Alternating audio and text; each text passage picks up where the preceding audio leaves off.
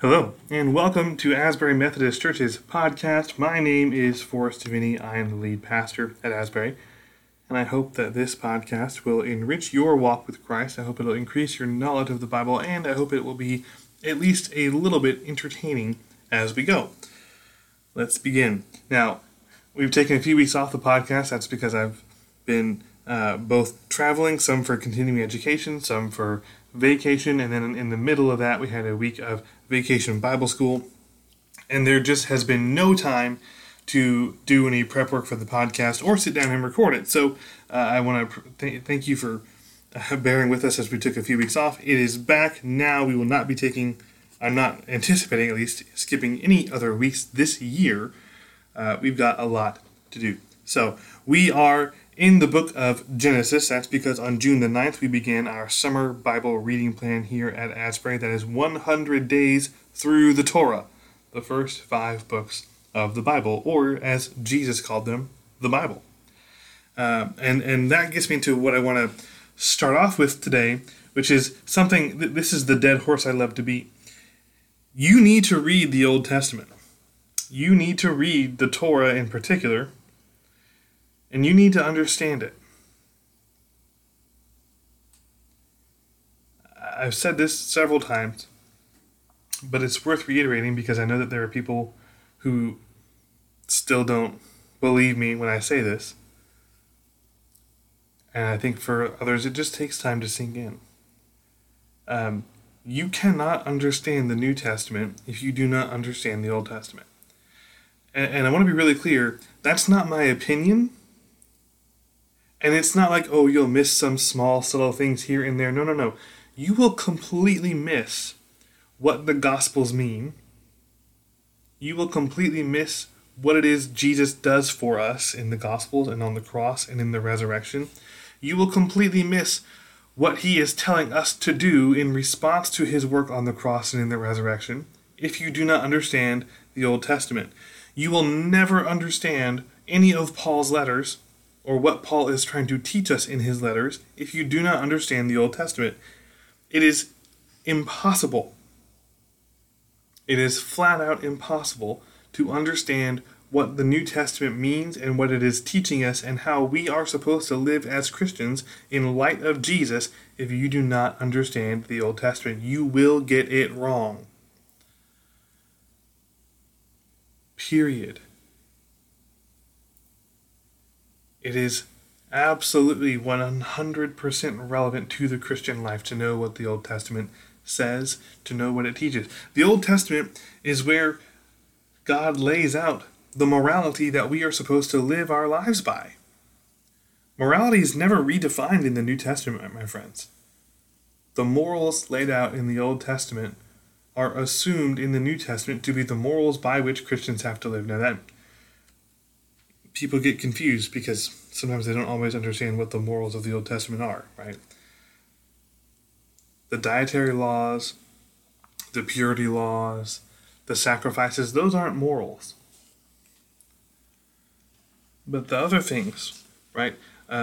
People always zero in on the sexual morals of the Old Testament laid out, which are assumed throughout the text, but they are spelled out specifically in Leviticus 18 and 20. And by the way, just so we're all clear, that's not just about homosexuality. Those chapters talk in detail about human sexuality. And they list a lot of other sexual sins, which we should stress, all of us are guilty of at least some of those. That's a really important point.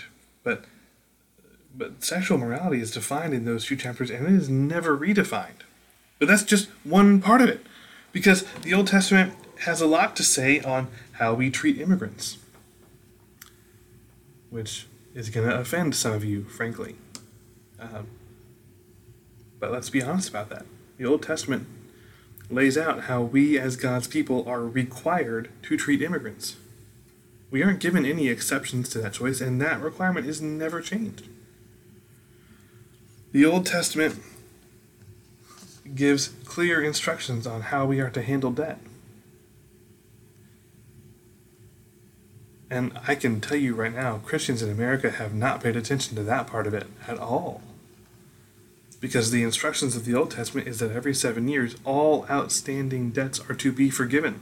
Period. No exceptions. Doesn't matter why they took out the debt. Doesn't matter how much they have left to pay. You forgive the debt every 7 years. Period. For everyone. Because the Old Testament always assumes that the lender bears the moral and fiscal responsibility for the existence of the debt, not the borrower. And that is the exact opposite of how most of us treat it. You can see why this actually matters. That ought to change your perspective on things going on in our country right now in a lot of ways. It may not like it. You may not think it makes economic sense. But that is the morality of God, which we are expected to follow. So you see, we need to read the Old Testament. Now, all of the stuff I've just talked about is in Leviticus. So you're not there yet. We're in Genesis still. But these books, these first 5 books of the Bible, they are not independent of each other. They function kind of like the seasons of a TV show, right? Imagine a show that goes for 5 seasons and each one is related to all the other ones. They work together. You need them all in order to understand all the others. And they all end in a cliffhanger, right? Genesis is where we get the promise to Abraham, but by the end of the book, Abraham's descendant is in the wrong country. He's not in the promised land. And it won't be until the book of Joshua, actually, when they are the very last book of the Torah, when they are back in the promised land. So it's this grand epic story which teaches us a lot, and it lays out our morality. And I'm going to circle back to the morality a bit for a second, because we have to hit this hard. We have to hit this hard because the morality of the Bible, the morality of the Old Testament, is not the morality we see displayed in the church today. Period. It's not. We have done a terrible job of upholding that morality because we have adopted the morality of our political parties. So the Old Testament gives us clear sexual morals that do not align with the values of the Democratic Party. It gives us clear morals for hospitality and treatment of the poor and treatment of debts that do not align with the values of the Republican Party.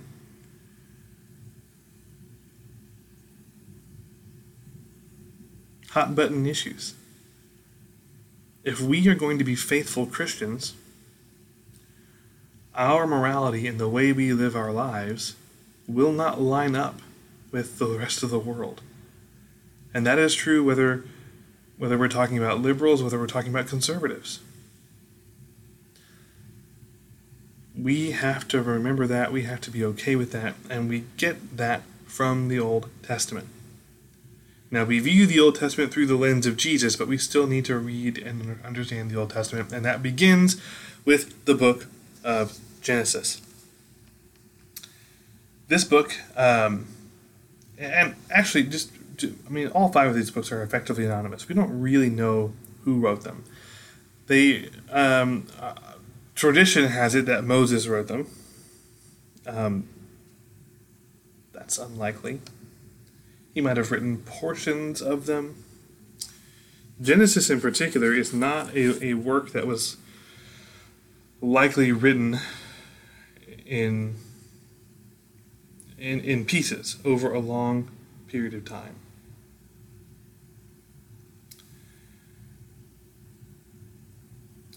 In all likelihood, it is completed in the form that we have it now while the Jewish people are in exile in Babylon.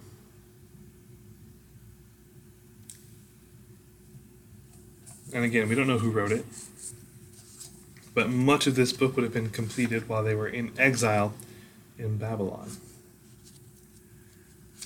And so you're reading it through that lens. As the first people to read the completed work were the exiles, who were going back and reading the story of how God first promised them the promised land, reclaiming that identity for themselves.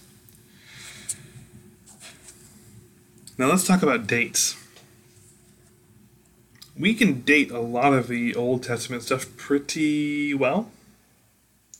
We know that Rome comes in and conquers right around the time that it switches from BC to AD. About 100 years before that, so 100 BC, Judah rebelled against the Syrian Empire and gained independence until Rome came back in and conquered them. 100 years before that, around the 200s BC, Syria and Egypt, which were the regional powers, kind of were squabbling over Judah and sort of took turns ruling it. 100 years before that, 300 BC, was right around the time that Alexander the Great came in and conquered the area. 100 years before that is when Ezra and Nehemiah, those events take place. That's the return from exile and the rebuilding of Jerusalem. And about 100 years before that, the 500s BC, is when Ezekiel is active. That's the fall of Judah and the conquering of Babylon by Persia. 100 years before that, the 600s, Jeremiah is active as a prophet at that time. Babylon is the superpower. That's when King Josiah reigns over the kingdom of Judah. And 100 years before that, in the 700s, that's when the prophets Amos, Hosea, Isaiah, and Micah are active. And Assyria is the superpower of the world at that time. And that's when the northern kingdom of Israel is annihilated. 100 years before that, nice how it all breaks up into like 100-year increments. In the 800s BC, the prophets Elijah and Elisha are active. 100 years before that, King Solomon reigns and dies, and the nation splits in two. 100 years before that is the time of, about the 1000s BC, that's the time of Saul and David. 100 years before that, the 1100s BC, that's the era of the judges. And 1200 BC, roughly, is Moses and the Exodus in the book of Joshua. And anything before that, we really don't have good dates for. It gets too difficult to pin down exactly when it happens. So, in the book of Genesis, we're kind of in this murky period where we don't know exactly timeline-wise when all of these events are happening, because at this point you're talking about things that happened over 3,000 years ago. Maybe 4,000 years ago, maybe 5,000. We know it's less than 6,000 years ago. Only because we know Abraham comes out of one of the Sumerian cities in Mesopotamia, and we can date those to roughly 6,000 years ago, and agriculture exists, but yeah, man, it's murky. It's murky.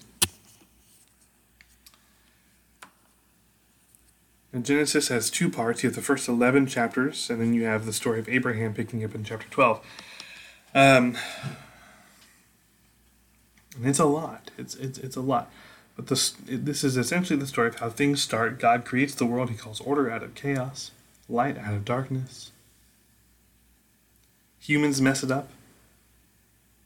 And then God begins trying to fix things. Now, I do not believe it is necessary for us to believe that there were 7 literal days of creation and on the 7th day. Because, one, the opening chapters of Genesis are pretty clearly intended as allegory. It's not a history book. It's a theological book. The opening chapters in particular are trying to tell the story of the creation of a temple. Creation is God's temple. That theme gets picked up later on when they are designing the tabernacle and later the temple in Jerusalem, and all of the imagery in first the tabernacle and then the temple is creational imagery, trees and fruits and plants and animals and creatures, to call into mind the idea that all creation is God's temple. And we are the image of God placed within his temple. So we have a purpose. We are God's image bearers in the midst of his temple. We have a job to do. We reflect God's goodness and love and wisdom and order into creation, and we in turn reflect the praises of all creation back to God. We are the stewards of God's garden. We are meant to bring his order into creation. Which means, when we go astray, when we sin, when we aren't doing our job, it throws all of creation into disarray.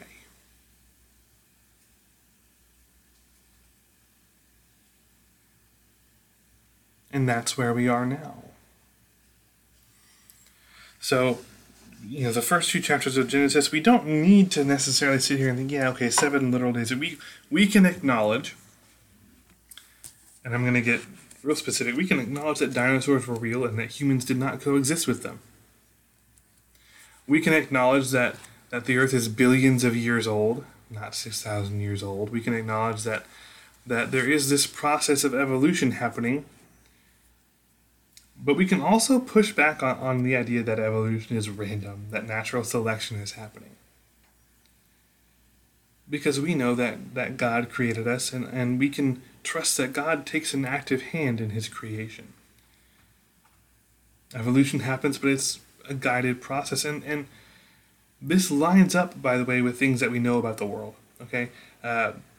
If you, like me, are obsessed with nature documentaries, you will be familiar with the idea that there are things which scientists will refer to as like an evolutionary arms race, where you have an animal and its predator, which have evolved in incredibly specific ways related to each other, right? They've evolved specific defenses, specific means of overcoming those defenses, or you have animals that have evolved specific color patterns so that they look like another animal that's poisonous. Friends, those things don't happen randomly.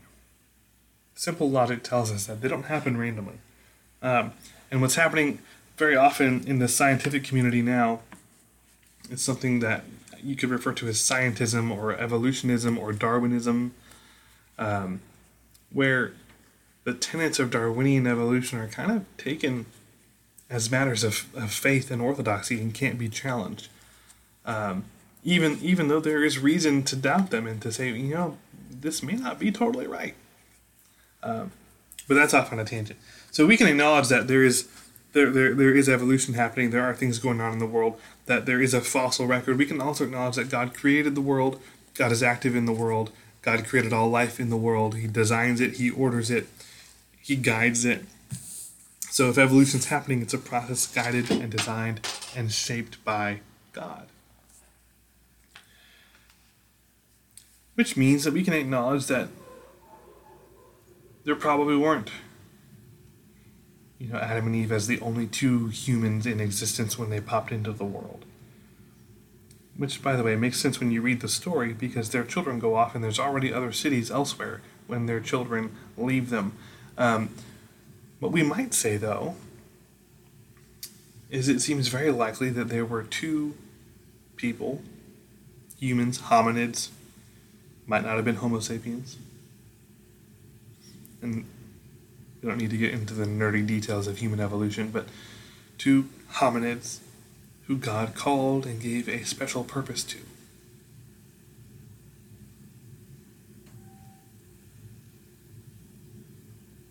And they failed in their calling.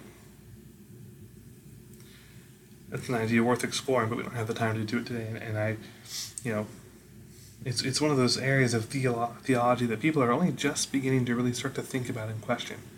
This idea that maybe there were just two people who God called out and gave a special purpose to. Worth pondering. In any case, the creation stories in Genesis are not meant to be histories. They're meant to be theological stories that teach us that our purpose is to be God's image bearers in the world. We are his representatives here on earth, and we failed. And that means that the consequences of our sin it's not just about us, it's about the whole of creation. Because our purpose is to care for God's creation. When we fail in that purpose, all creation suffers with us. This is really an important point to understand and drive home. That the world does not work the way it should because we are not doing our job properly. This again goes back into this idea that our morality does not line up neatly with political ideology, because this means we have to take seriously the health of the world we live in because we have been charged with its care. We were created to care for it, and we're going to have to answer to God for the way in which we've cared for it. So creation care and environmentalism are actually things Christians need to take seriously. Now again, I think that there may be some ways in which we might differ from secular environmentalists on what that it looks like and how best to accomplish that and what the end goal is. But we better take it seriously.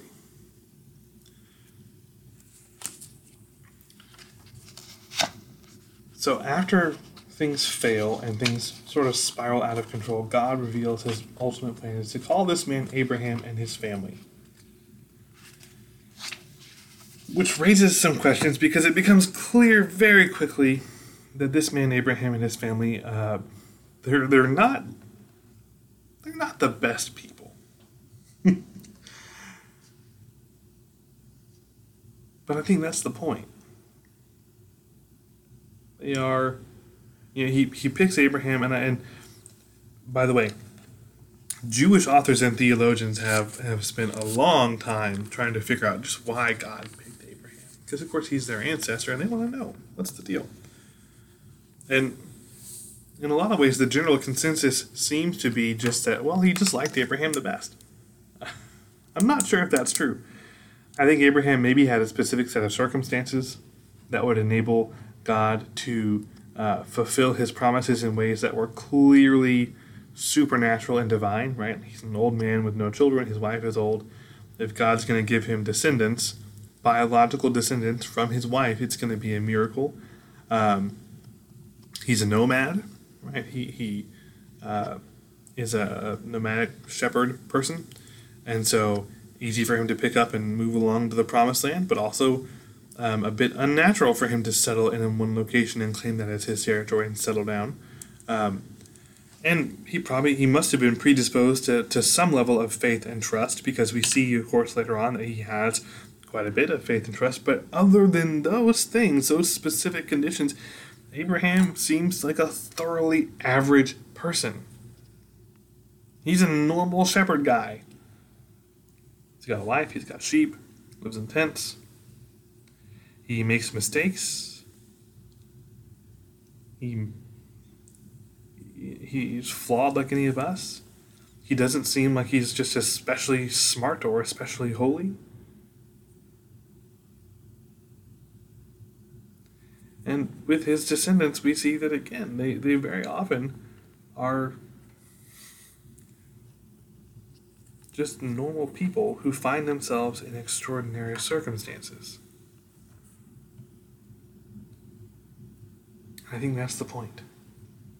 That the amazing things that happen, that the importance of what's going on is not because of these people and their special qualities. It's because of their God.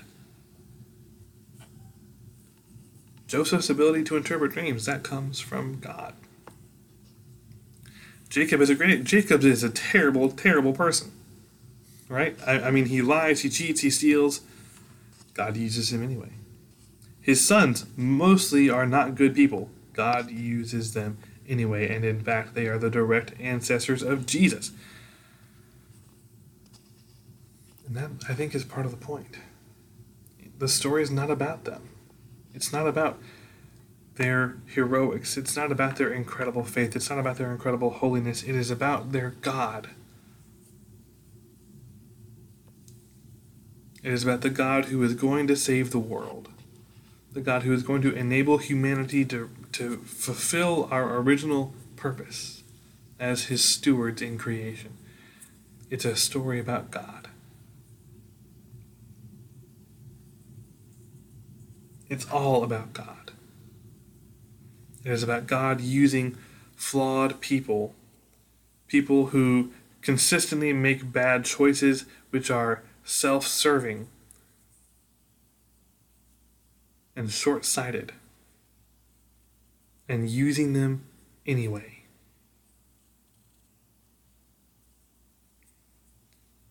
And accomplishing his purposes through them anyway. It's one of the reasons I love this book. I love Genesis. Because it is so improbable that God would pick these people and that he would stick with them. And I think that's the thing, right? If you read it with fresh eyes, and I know that's hard for most of us to do because most of us have been reading the Bible our entire lives. But if you can approach it as if you've never read it before, one of the things you might start to wonder is, when is God going to ditch these people and go get someone actually worthy of him? And the answer is he doesn't. He doesn't do it ever. He sticks with them. Which means he sticks with us. We should be able to see ourselves in these stories. We have to remove this idea that these are like the heroes of the faith, that we could never measure up. The reality is we can. Some of us probably are more faithful, more holy, more righteous. Not me, but maybe some of you are. We should be able to see ourselves, our flaws, our mistakes, our selfishness, our short-sightedness reflected back at us in these stories, and draw comfort from the knowledge that, hey, God didn't stop using them. He didn't turn away from them. So he won't turn away from me either. He will continue to use me. He will continue to be my God. Even when I mess up, even when I'm not worthy, even when I make foolish, selfish, short-sighted decisions, he is my God.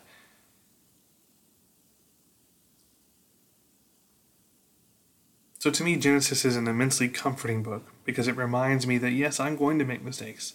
I'm going to fall short. I will make choices that are the wrong choices. I am not infallible. I will be unwise. I will be selfish. I will be short-sighted. And God is with me anyway.